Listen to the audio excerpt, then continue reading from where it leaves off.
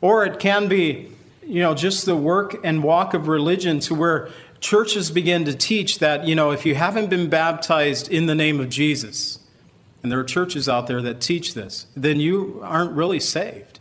That you have to have this formula to really be saved. If you haven't been confirmed in our church, then you really don't know Jesus. And they're setting themselves up saying Christ plus what we teach in our church brings together true salvation. And Paul is saying, all you need is faith in Jesus Christ, and that's it, and nothing else. And he said, don't get entangled again. You're looking too far for that need you have inside.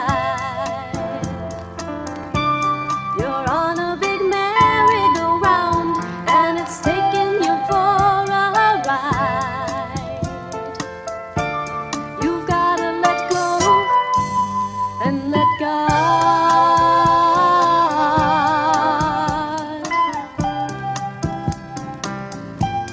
Welcome to the Cleansing Word.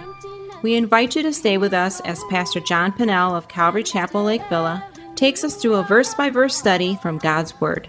Each Monday through Friday, we'll be airing messages to encourage you in your faith that you might grow in the knowledge of our Lord and Savior, Jesus Christ. I hope that you enjoy this broadcast, and I'll return at the close of this teaching to give you more information about our church and how you can obtain a copy of this message. Now here's Pastor John with today's message from God's Word.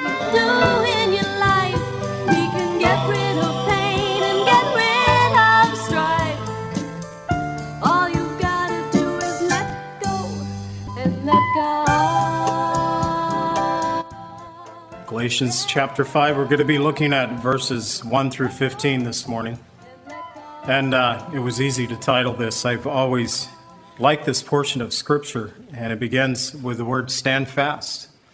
And over the last few weeks, we've been looking from chapter 3 and listening to Paul just present a defense of faith in Jesus Christ versus the work of the law. And he proved in chapter 3 that justification comes through faith in Christ alone and nothing else. And as he closes out that chapter in chapter 3, he begins to teach, and also at the beginning of chapter 4, that because we have had faith in Jesus Christ, because he has saved us, he has also made us part of his family. We're the children of God, and as God's children, we have become heirs of Christ. It means that there are rewards awaiting us as heirs. And then as he went on in chapter 4, as we looked at last week, he began to teach about the issue of bondage. And that teaching on the issue of bondage goes right into our text today, because he begins to really emphasize this theme of the freedom that we have in Christ Jesus. He closed out in chapter 4, verse 31, saying, "So then, brethren, we are not children of the bondwoman, but of the free." And so often, we looked at that last week, that there is this bondage that we have in life. We could be in bondage in sin. What Paul was dealing with here with the churches in Galatia was that they were in bondage to religion. They were getting in bondage to the routine of religion. Through religion, they were saying that it was making them saved or making them more of a Christian. And he said, no, you are putting yourself back into bondage, and you don't need to do that. And so today we're going to be learning two things. We're going to be looking at the freedom that we have in Christ Jesus. This is one of the major themes of the book of Galatians, and that is the liberty, the freedom that we have in Christ. And then also we will be looking at the freedom that frees us to serve one another in the service that we have as believers. And so we begin in verse 1. It says, "Stand fast, therefore, in the liberty by which Christ has made us free, and do not be entangled again in the yoke of bondage." And he begins by calling the church to stand fast, and it means to persist, to preserve. And I have, through the years, and every year I say that, the years get longer and longer, but I like to observe people. I have observed through the years that there are a number of people who do not stand fast. Their faith is a temporal thing, and it's maybe something that they did to pray to Christ to receive salvation in the hope of going to heaven. Perhaps they were in a crisis in their life when they made that prayer, but they haven't made Christ their life. And they hadn't learned to stand fast, and they hadn't learned to persist, to stand firm. Now, Jesus Christ said that he is that firm foundation upon which we can build our life upon. And, I've been out in California when there's been earthquakes, pretty major earthquake in 93, and the Northridge quake that woke us up about 4:30 in the morning one morning. And the Lord has offered us a firm foundation upon which to stand. And so often we tend to get off of the firm foundation to stand on sinking sand or to stand on rocky and shaky foundations that are not the foundation of Christ. And yet we have been given a firm foundation upon which to stand in our Christian life, in our Christian walk. And we're going to look at the walk more specifically next week.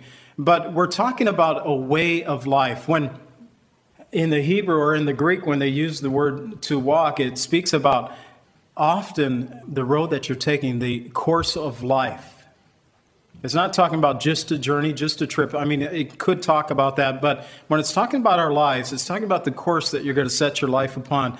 And Paul is encouraging us to stand fast, to preserve, to persist in the liberty by which Christ has made us free.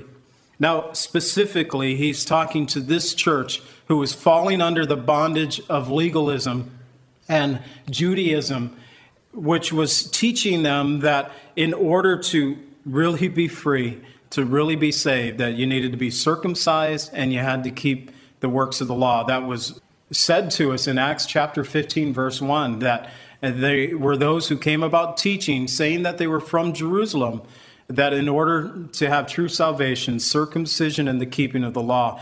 And Paul is fighting against this with the churches of Galatia. And yet, he's saying that we are to stand fast in the liberty by which Christ has set us free. We need to learn to stand fast in that liberty. Jesus said in John 8:31 through 36, "Then Jesus said to those Jews who believed in him, 'If you abide in my words, you are my disciples indeed, and you shall know the truth, and the truth shall make you free.' And they answered him," this was the Jews talking to Jesus, they answered him, "We are Abraham's descendants, and we have never been in bondage to anyone. How can you say we will be made free?"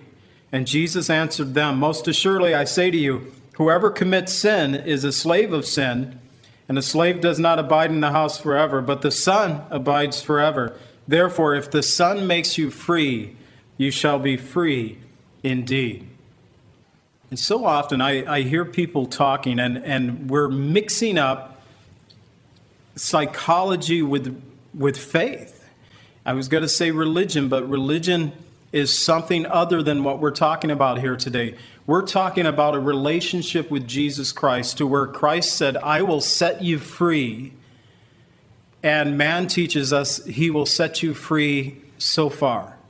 But you'll always be in bondage to some of these things. You'll never be totally free. And yet Scripture tells us in 2 Corinthians 5:17 that we are new creations in Christ Jesus. The old things have passed away. We have become new in Christ Jesus. New. And to me, new means new. Remember when New Coke came out a long time ago? They don't make it anymore. It was a product that was supposed to taste more like Pepsi. So they're trying to swing the Pepsi drinkers over to the Coca-Cola products. And eventually, after 6 months, Pepsi said, "You can't keep calling it new. It's not new anymore." How long is your definition of new supposed to last? We're not talking about revamping an old thing. The Lord said, "I will take your heart of stone out and I will replace it with a heart of flesh." He wants to do a new work in our lives. And as believers in Jesus Christ, that new work has begun in us. If the Son of Man has set you free, you shall be free indeed. And today, if you've been in bondage to sin, let the truth of Jesus Christ invade your heart. Jesus has promised to make you free, and he said, "You shall be free indeed." But he also said, don't be entangled, not Jesus, Paul, now back in verse 1, don't be entangled again with the yoke of bondage. Now, again, he's specifically talking about their being enslaved in this form of religion called Judaism, where they were teaching circumcision and the keeping of the law to have true salvation. And he said, don't go backwards. Don't get entangled in that stuff. But we know that it could be, I was thinking about this, there's a lot of things that we can get entangled again in. And it can be our old ways. It can be the old sins that brought us to our needs, that brought us to Christ. Or it can be, just the work and walk of religion to where churches begin to teach that, if you haven't been baptized in the name of Jesus, and there are churches out there that teach this, then you aren't really saved. That you have to have this formula to really be saved. If you haven't been confirmed in our church, then you really don't know Jesus. And they're setting themselves up saying Christ plus what we teach in our church brings together true salvation. And Paul is saying, all you need is faith in Jesus Christ, and that's it, and nothing else. And he said, don't get entangled again. And so whether it's the lust of the flesh, the sins that brought us to Christ, or even trying to, through religion, trying to better ourselves in Christ, it's bondage. And Paul is calling us to be free from that bondage, to stand fast, to persist, to hold firm the freedom by which Christ has set us free. In verse 2, he says, indeed, I, Paul, say to you that if you become circumcised, Christ will profit you nothing. And I testify again that every man who becomes circumcised, that he is a debtor to keep the whole law. Now, when Paul says if you become circumcised, when he talks about the United States, he's talking about 60% of the men in the United States have been circumcised, not by choice, but because mom and dad had them circumcised. A lot of the Christian church does this. And when he's talking about circumcision and Christ not profiting you in any way, he's talking about the rules and the laws and the keeping of the Ten Commandments and what they were actually committing themselves to, not the circumcision itself. But he's talking about the reasons why they were being circumcised. The Gentiles were being circumcised because they were told that true salvation did not come apart from circumcision nor the keeping of the law. And so they were adding to Christ. So he's teaching that if you become circumcised, Christ profits you nothing. Because what you are saying is that Christ's work on the cross was not sufficient to purge me of my sins. That I need to add to the work of Jesus Christ. And that by my good works, and we know that the world loves to promote their good works, that by my good works, I will add to the work of Jesus Christ, and then I'll be truly saved. And Paul simply says that he profits you nothing if you attempt to add to with circumcision, with the keeping of law, that it's going back into bondage. And it was a needless bondage. The Gentiles, by nature, they weren't circumcised. That's how you could tell the Jewish people apart from the Gentiles. But circumcision came as a covenant to the Jewish people. And now the Jews were coming out, the Judaizers were coming to the Gentiles saying that you need to be like us if you want to really be saved. And there is a danger there. And he says, Christ will profit you nothing. You have become a debtor to keep the whole law. Now the law, according to the word we learned back in chapter 2, verse 16, knowing that man is not justified by the works of the law, but by faith in Jesus Christ. Even we have believed in Christ Jesus, that we might be justified by faith in Christ, not by the works of the law. For by the works of the law, no flesh shall be justified. In chapter 3, verse 24, concerning the law, Paul said, the law was our tutor to bring us to Christ, that we might be justified by faith. And so the law, it's good. In Romans, Paul says the law is good. But its purpose is to show our inability to do the things that the Lord has required of us and to lift up Christ and his perfect sacrifice, where he has paid the price of our sin, where he has done everything needed for our salvation. And it is my prayer that we would be continually indebted to Christ, that the grace that he has bestowed upon us may always be said among us, Jesus is my prophet. He said there in verse 2, Christ will profit you nothing. That's if we go into the works of the law. But Christ profits us in every single way if we hold and stand fast in our faith and stand firm. In verse 4 it says, you have become estranged from Christ. You who attempt to be justified by the law, you have fallen from grace. Now that's pretty big words there. But to be estranged, and we understand in relationships and marriage, those who have been estranged from one another, they're not connected to one another. But one of the Greek translators said of this word, in the Greek, it refers to take from the sphere of operation. In a sense, he's saying you're taking Christ out of the sphere of operation in your life. If you're saying that by my good works, I'm going to beget salvation, that I'm going to do the work, I'm going to set myself free, then you are estranging yourself from Christ, and you're saying, Christ, I don't need you to do that work in my life. In Romans 11:6, Paul, referring to being fallen from grace, he says, if by grace it is no longer of works, otherwise grace is no longer grace. But if it's of works, it is no longer of grace, otherwise works is no longer works. Our salvation is either grace, by the grace of God we are saved, or it's by works. It can't be both. It's either one way or another. If it's by grace, then it abolishes the works. If it's by works, then it abolishes the grace. And I don't know about you, but I know my works. And if I'm going to stand before God, I would rather stand before God based upon the works of Jesus Christ than based upon my own works. Because I know that, in one way, I'm not longing for that day to hear the Lord recount my story.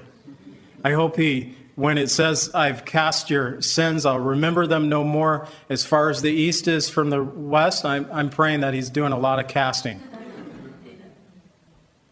And that I stand in the grace of Jesus Christ. I stand covered by the blood of Jesus Christ. I don't want to be one who has fallen from grace.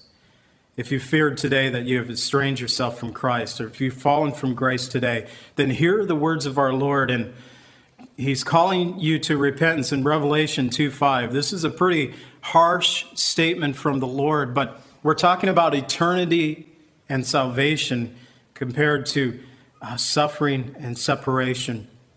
In Revelation 2:5, he says, remember therefore, from where you have fallen, repent and do the first works, or else I'll come to you quickly, and I'll remove your lampstand from its place, unless you repent. And I pray that the Lord is working in your heart. If you need to cry out to him today in repentance, do so. In verse 5, he says, for we, through the Spirit, eagerly wait for the hope of the righteousness by faith. We, through the Spirit, eagerly wait for the hope of the righteousness by faith. For in Christ Jesus, neither circumcision or uncircumcision avails anything, but faith working through love. But it's through the Spirit, Paul says, that we eagerly wait. That phrase is used 6 times by Paul, once by the writer of Hebrews in the New Testament. It's talking about eagerly waiting with full expectation of the coming of Jesus Christ. How are you doing with that?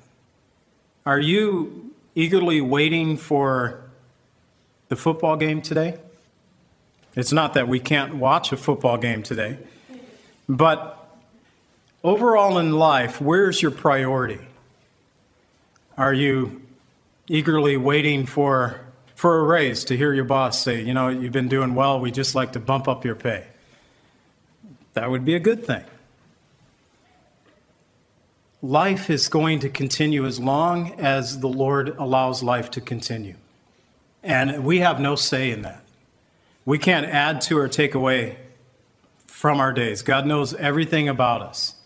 And yet, How are you living those days? Are you eagerly waiting in a great expectation of the work and the coming of the Lord Jesus Christ? In Philippians 3:20 and 21, Paul uses that phrase again here, and he says, "For our citizenship is in heaven, from which we also eagerly wait for the Savior, the Lord Jesus Christ, who will transform our lowly bodies that we may be conformed into his glorious body, according to the working by which he is able even to subdue all things to himself." You know, the older I get, the thought and talk of a new body, I'm more attracted to all along, because my prime was back there several years. And I'm looking forward to. I was sitting with one of the brothers this week. We were having breakfast together, and he said, "Every joint hurts now." He said, not just some, but every joint. But it's not just taking away the aches and pains. Did you hear the words of Paul there? To be conformed into his glorious body. His body, not ours. Are you eagerly waiting for that today? Faith working through love. You know, although salvation is apart from works, genuine faith produces works. In verse 13, and we'll get into it a little bit later, but Paul said there, through love serve one another.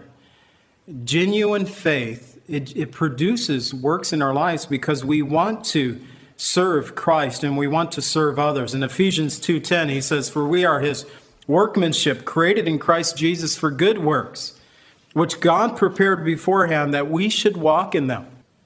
I think about this and I think about my life.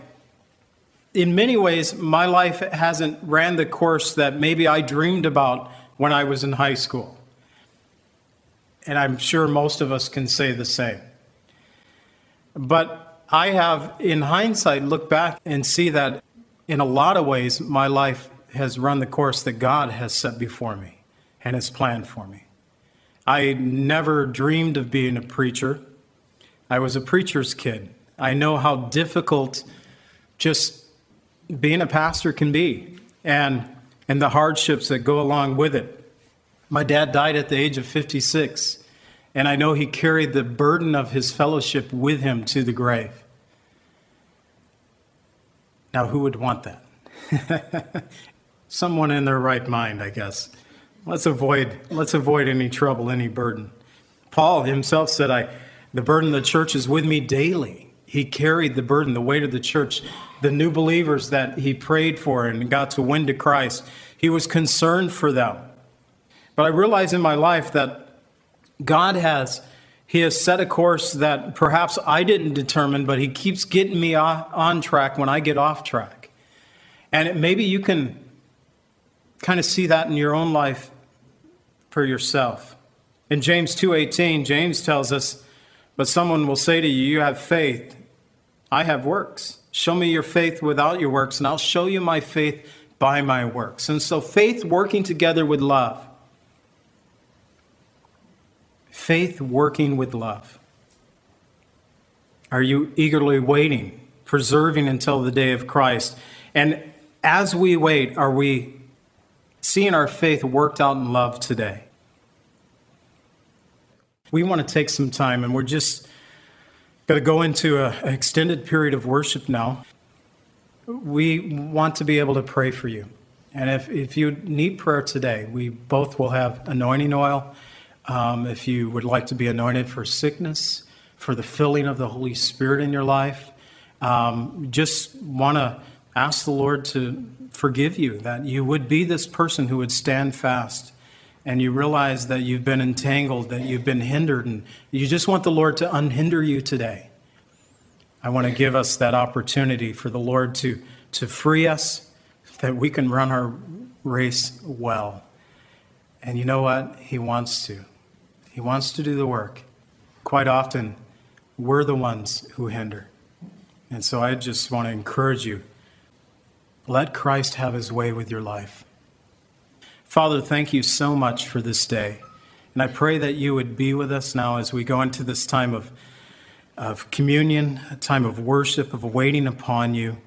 I pray, Lord Jesus, that you would just bless this time. May we not worry about what's going to happen after this, but Lord, may we just say, Lord, whatever you'd like to do during this hour right now, have your way in our lives. We pray in Jesus' name. Amen.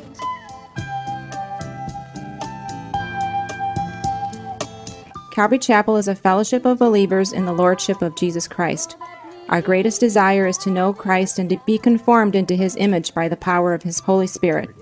If you would like more information about Calvary Chapel, or if you would like a copy of today's message, please contact us at 847-265-0646. That's 847-265-0646. Thank you so much for joining us today, and may the Lord richly bless you as you worship Him today.